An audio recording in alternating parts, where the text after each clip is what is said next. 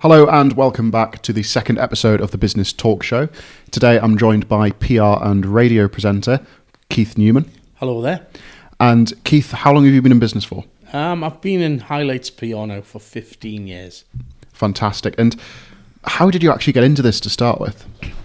I suppose it was by accident, really. I worked for many years in the gas industry with a number of different jobs ranging from accounts clerk right the way up to call centre manager. And that call centre manager job was a rotational shift pattern, so I worked night shifts, I worked Christmas days, things like that. But I also got a lot of time where I either worked day shifts or had a lot of time off. And when I was on my day shifts, I had to specialise in something for the benefit of the call centre, and I tended to specialise in community involvement. So I devised schemes to get people into employment who had disabilities, from ethnic minorities. And I even was lucky enough to go to America to study work experience programs and bring in the UK's first paid work experience program for kids. So all of these were generating PR. And eventually the PR team said, "You're generating so much stories, you should be doing it from this side of the fence rather than from the operational side." So I got a 3-month secondment to the PR team where they taught me how to write press releases, how to take good photographs, how to deal with crisis. And that 3 months turned into 3 years. And I left when my job went down south. It wasn't the right time for me to go down south. And I got a job with an energy efficiency charity as their sales and marketing manager. And it wasn't for me, so I resigned, and then I found I didn't have a job, so I bummed around for a year with my wife's antiques business, which was great fun, but didn't pay the mortgage. And somebody in Ashington said to us at a networking meeting, "Do you do press releases?" And I went, "Well, I can do." And I did a press release and got them on the radio, got them in TV, and I thought, why am I not doing this professionally? So 15 years ago, Highlights PR was formed. And so that led you to create Highlights PR. What sort of thought went into the name of the company? How much preparation was that to even start it? Do you know, when you're starting out a new business, it's a bit like when you're a teenager and you form a band. What we're going to call the band. It's always the hardest part, and the business is to get the right name is just ridiculous. I just didn't know what to call it. You think, well, should it be Keith Newman PR? And then you think, no, that's a bit, why would people want to do that, And there's all sorts of odd words. And I have a passion for boats and lighthouses and ships and things like that. And I was out for a drive with my wife, and we came to North Shields, where one of the lighthouses there is called the Highlights. And I'm sitting looking at me, is that a good name, Highlights? And I thought, yeah, it is, because it's named after a lighthouse, so I was happy. But it also highlights your business. And that's how Highlights PR was formed, but it took months. And I'm guessing from that name as well, that inspired your logo upon that. Has your logo gone through many changes in the last 15 years? Not really. Initially, it was a very crude lighthouse design. But then a lady called Amy Purdy, she actually designed the lighthouse logo 15 years ago, and it hasn't changed. And now, of course, it's on my boat, and it's on the van as well, which is really good. It's very visible. Yeah. And with that as well, you've got a boat. Yeah. How did that happen? What led you to go down the route of, I'm not going to have an office in a building, I'm going to get a boat? Yeah, it's probably the best business decision I've ever had. I've always been fascinated by ships and the sea and boats, and when I was a young kid, I used to cycle down to the river and see the boats and write their numbers down and their names and things. A real ship spotter, And when I was probably in my early 20s, I joined I joined the Royal Naval Auxiliary Service, the reserves. So I used to drive boats all around the country, out at sea. And never dreamt that I would ever be able to afford my own boat. But that's where the gas board comes in, the gas work I did, because when I turned 50, I got my pension and a lump sum, and it was a case of, dare I buy a boat with the lump sum? So I went to the boat show and was quickly disappointed when the first boat I asked how much it was something like £2.4 million. So that wasn't going to happen. But I got my boat, which is called Highlights. It was built from scratch for me. It's a 24-foot cabin cruiser. So it's got a nice area where I can sit and work. It's got the steering area, the navigation area, and then down below, it's a bit like a caravan. There's 4 berths down there, a cooker, toilet, shower. So it's got everything I possibly could have, and it's a great pull for my potential clients and my clients, because I take them out for trips on the river as well. Do you get many clients converting from seeing your boat on the water and wondering, who is that? What are they doing? It always intrigues people. What's it like to have a floating office? That's what I call it, the floating office. Even my business cards have my home business address and the floating office address on. So yeah, I think it's a definite good way of getting people to come onto the boat. I never hard sell though. You know, if someone comes onto the boat, give them a cup of tea or coffee and we'll have a chat. If they don't want PR, that's great, because what they'll do is they'll go and tell somebody else, I've been on a boat. Oh, what was that about? It was a PR guy. Oh, I might need to see PR guy.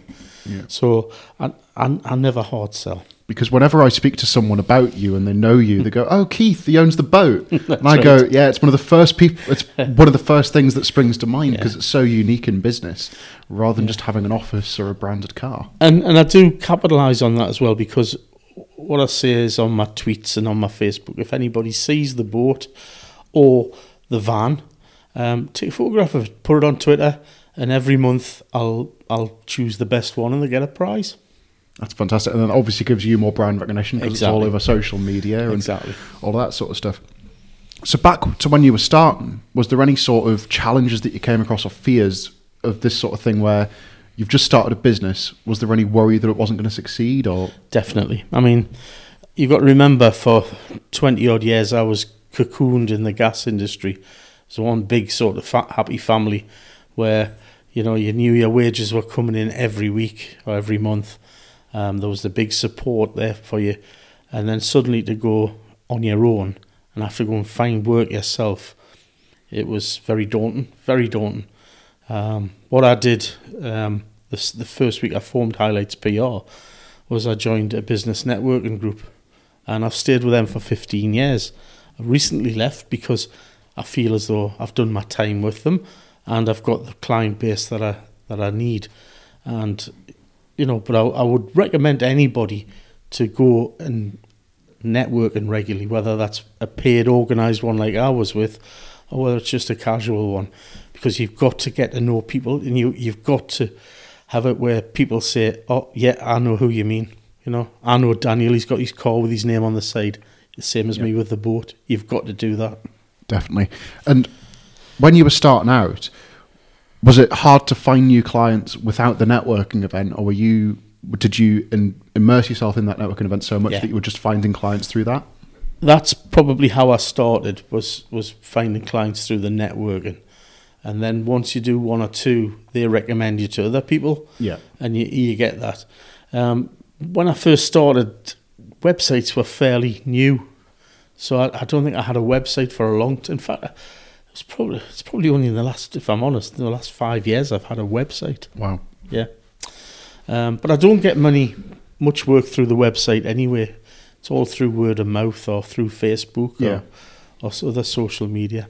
Because I find websites are more and more now just to have there for people when they tell you about a business. You can go on and just quickly see what they're about, or while you're on the phone, scroll down and talk to them, rather than actually a sales driving force for especially creatives. I think you're right. I mean, apps seem to be the things now as well, don't they? You know, would you ever consider getting a Highlights app? I don't know. I know. Boat tracker maybe installed. Well, yeah, that would be good. I only go along the River Tyne though, so I'm not hard to spot. So now with finding clients, does it come all from referrals from other people? Yeah, it does. It's I get phone calls from people who've perhaps met me 2-3 years ago and said, "Oh, now's the time." That's right. I've just got a really prestigious contract with a client in Northumberland who basically I knew him in a different life, and he rang us up and said, I'm now the commercial manager of this organisation and I want you to do the PR. Wow. And it's a good one, you know. Yeah. So if anyone was starting out and they want to get into the PR industry, what sort of advice would you give to them? Meet people, get to know people, and also really use common sense. There's a lot of people who are writing now and the style isn't right for the newspapers. You've got to read the newspapers to know what the style is. Case in point, music PR. I do a lot of music PR, and with my role on Radio Northumberland, I get a lot of press releases from bands and stuff, and they think, "Oh, that's awful." It's just advertising. You don't want to do that. You've got to say it in a way that makes it more newsworthy or more interesting to read, rather than just buy this album from so and so. It's their 5th album and it's the best one ever. Yeah, that's rubbish. Yeah, you know. But even some of the big PR companies are writing like that. And with writing as well, do you think it's more about the story rather than the business? Yes.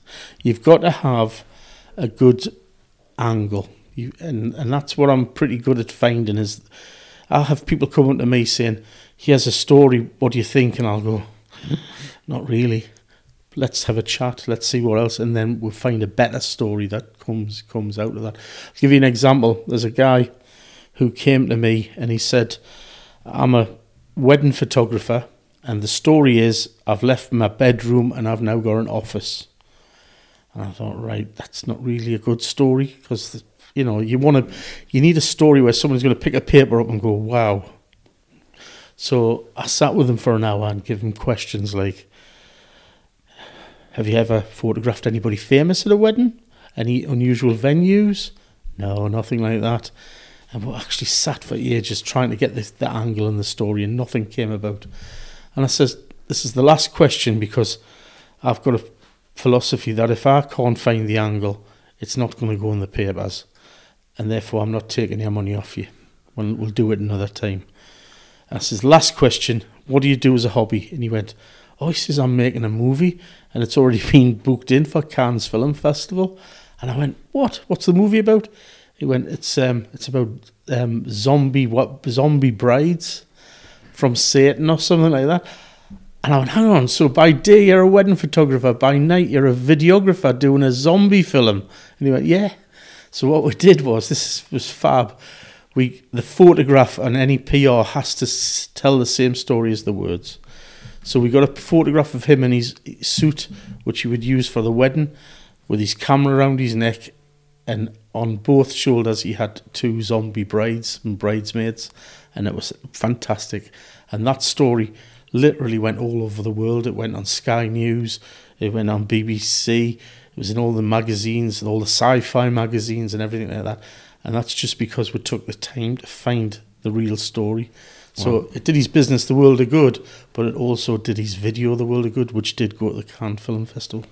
And as well, that's an amazing story. When you're writing that, do you expect your full text to go in there, or do you expect like maybe them to change the headline out and stuff like that? They'll always change the headline. 9 times out of 10, copy paste in it goes, but they'll always change the headline. So I don't get worried about that at all. The only one that they haven't changed, in fact, there's 2. The first one was when I wrote my press release about my boat. And the headline I came up with was PR boss floats in the city. So that's a PR company floats in the city. They kept that one. And another one was when I worked with the Tyne Idols bus. Tyne Idols is a music memorabilia tour company. Lovely big yellow double-decker bus. I've been on the tour. It was absolutely fantastic. Yeah, it was great.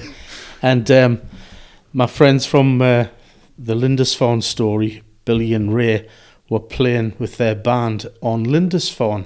So the idea was we were going to take the bus full of Lindisfarne fans to Lindisfarne to watch Lindisfarne. So that was a great story. So as the bus was new at the time, I suggested that the first story should be that the bus was blessed by the vicar of Lindisfarne. So that was the story. Did that, got in all the papers. The day before the trip to Lindisfarne, somebody broke into the depot where it was and stole the music system. So that was another story.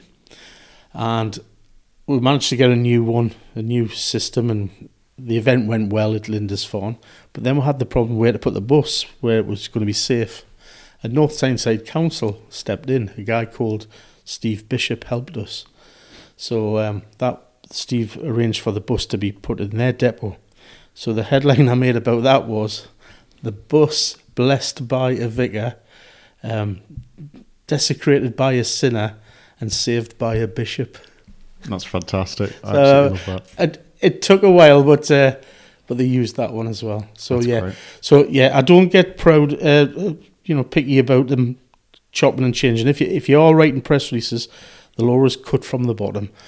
So make sure your information, your key messages are as high up as possible, because that's you want to get the reader to really get engaged from the very first line, really. Yeah. And with that as well, I mean, I run a small news website, and the amount I get that don't have images attached, and you have to reach out to them and they get images. All of yours always have images, and you always hire photographers in to do them. Yeah. Do you find that the visual now is a key part of the press release? Even more so now, if you're doing an event, have video as well. I've had, I'll give you an example with the Sunday for Sammy, which is what I look after. We invited the Chronicle to the rehearsals. Now, Sunday for Sammy is a show where we keep the performers top secret until the day, because we want the audience to be wowed by who's going to be there. So it was difficult for me to invite the Chronicle the day before to do a review or a preview without giving too much away. So that had to be very carefully managed. But we did allow the reporter to do some selected video of the rehearsals and what have you. And the amount of hits that it got is unbelievable. So anybody who's doing like an event, 30 seconds of video is essential. And, you can do it on the camera, but if you've got someone like yourself who can do it properly, get it there straight away. Yeah.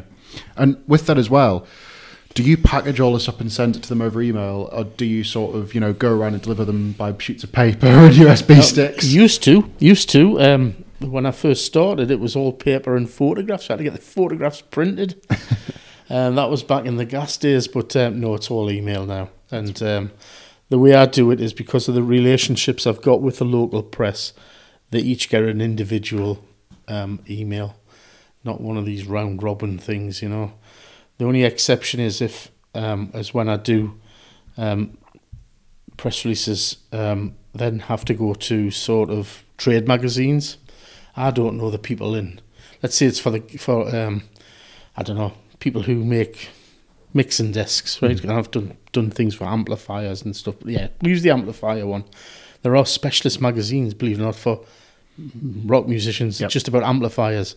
So there might be 3 of those magazines. I don't know the personal editors there, so I just make distribution lists based on the information I can get from the systems I subscribe to. And how do you go about, without revealing too much, how do you go about getting that information? Are you going on the website and crawling for their emails, or no. do you have systems? I've got a system that I subscribe to. It costs quite a lot of money each month, but I just need to type in the subject I'm looking at, and it gives me every reporter in the country who is interested in that subject, or every magazine. And that'll make your workflow so much easier with that. Too right, yeah. It really does.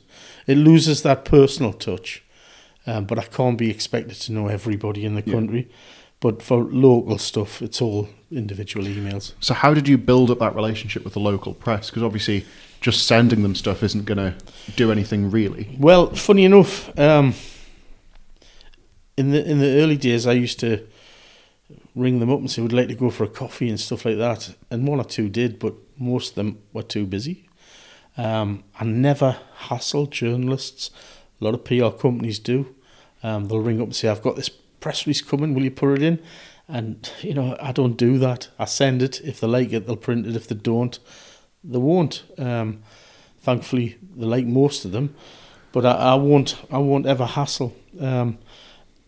But what you tend to find is that if you're sending press releases which are well written with good photography, the journalists will come to expect them. And when they're sitting and one drops into their email box and they see it's from Highlights PR, they'll read it. Whereas if it's coming from Johnny Lately or whoever, they don't know who that person is.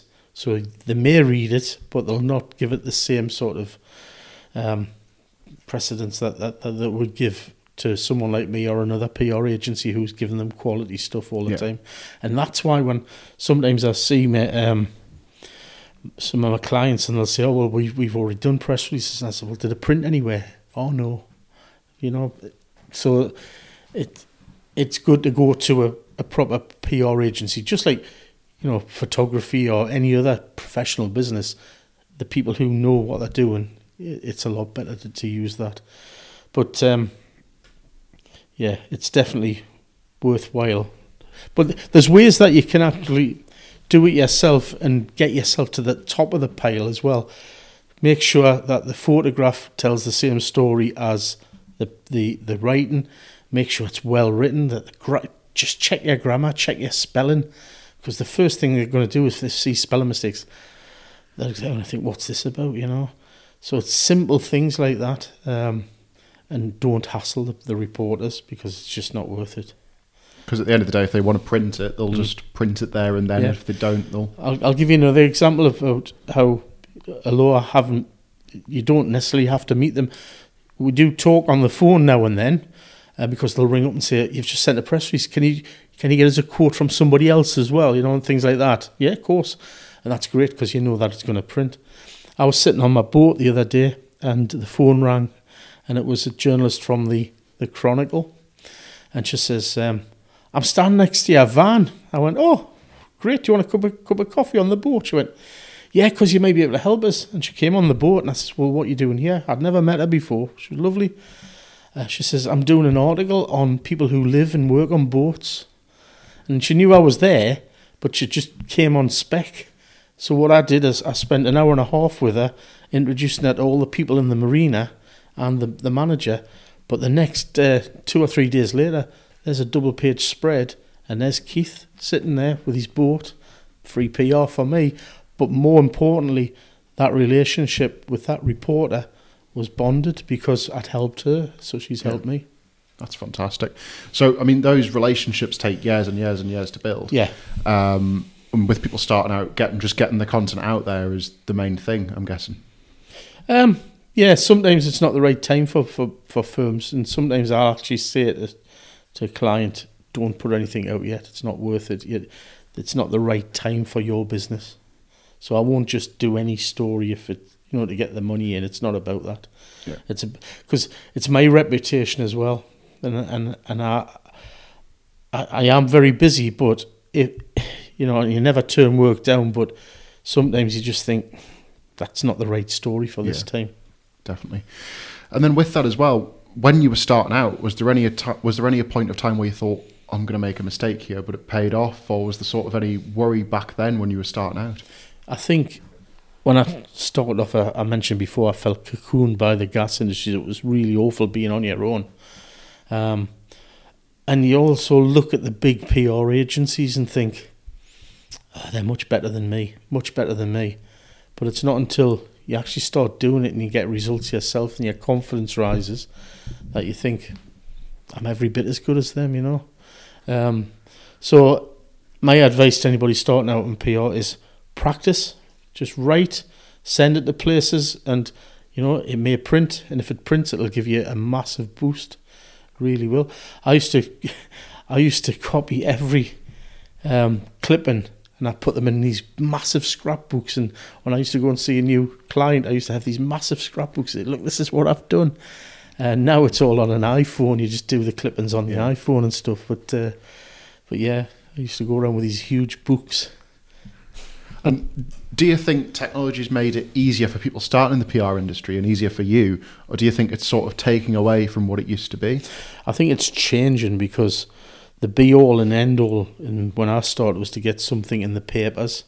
Now it's not. It's about getting people recognised, whether that be in the newspapers, magazines, or online.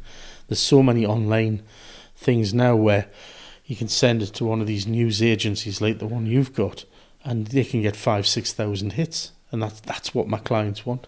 Yeah, and with that as well, is the whole market changing for PR because of that? Is it now including social media and stuff? Because I know you do a lot of media training as well as PR. I do media training for people who want to be on the radio and what to say and what not to say.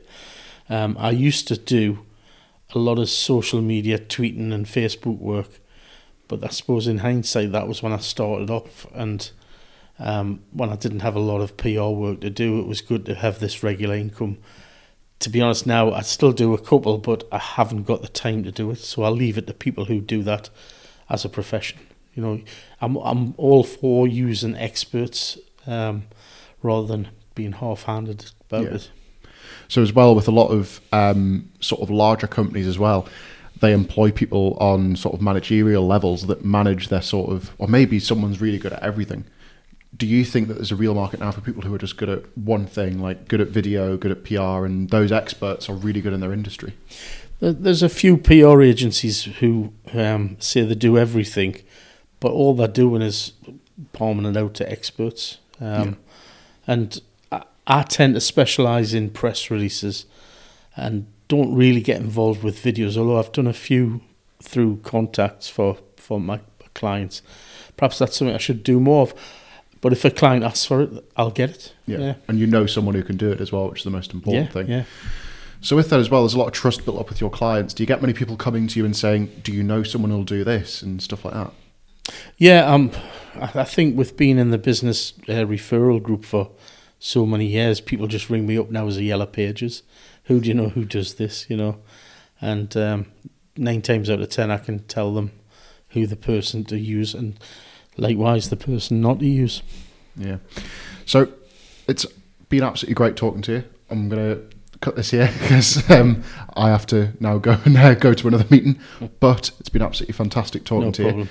Go and check out Keith's work. What's your website? highlightspr.co.uk. It's fantastic. And you're also on Twitter, Facebook and Instagram as well. At highlightspr and Facebook as well. I'm not up there with Instagram. I am there, but I don't use it. But if anybody wants to come to the boat, have a coffee, all I have to do is get in touch. And as I say, no hard sell.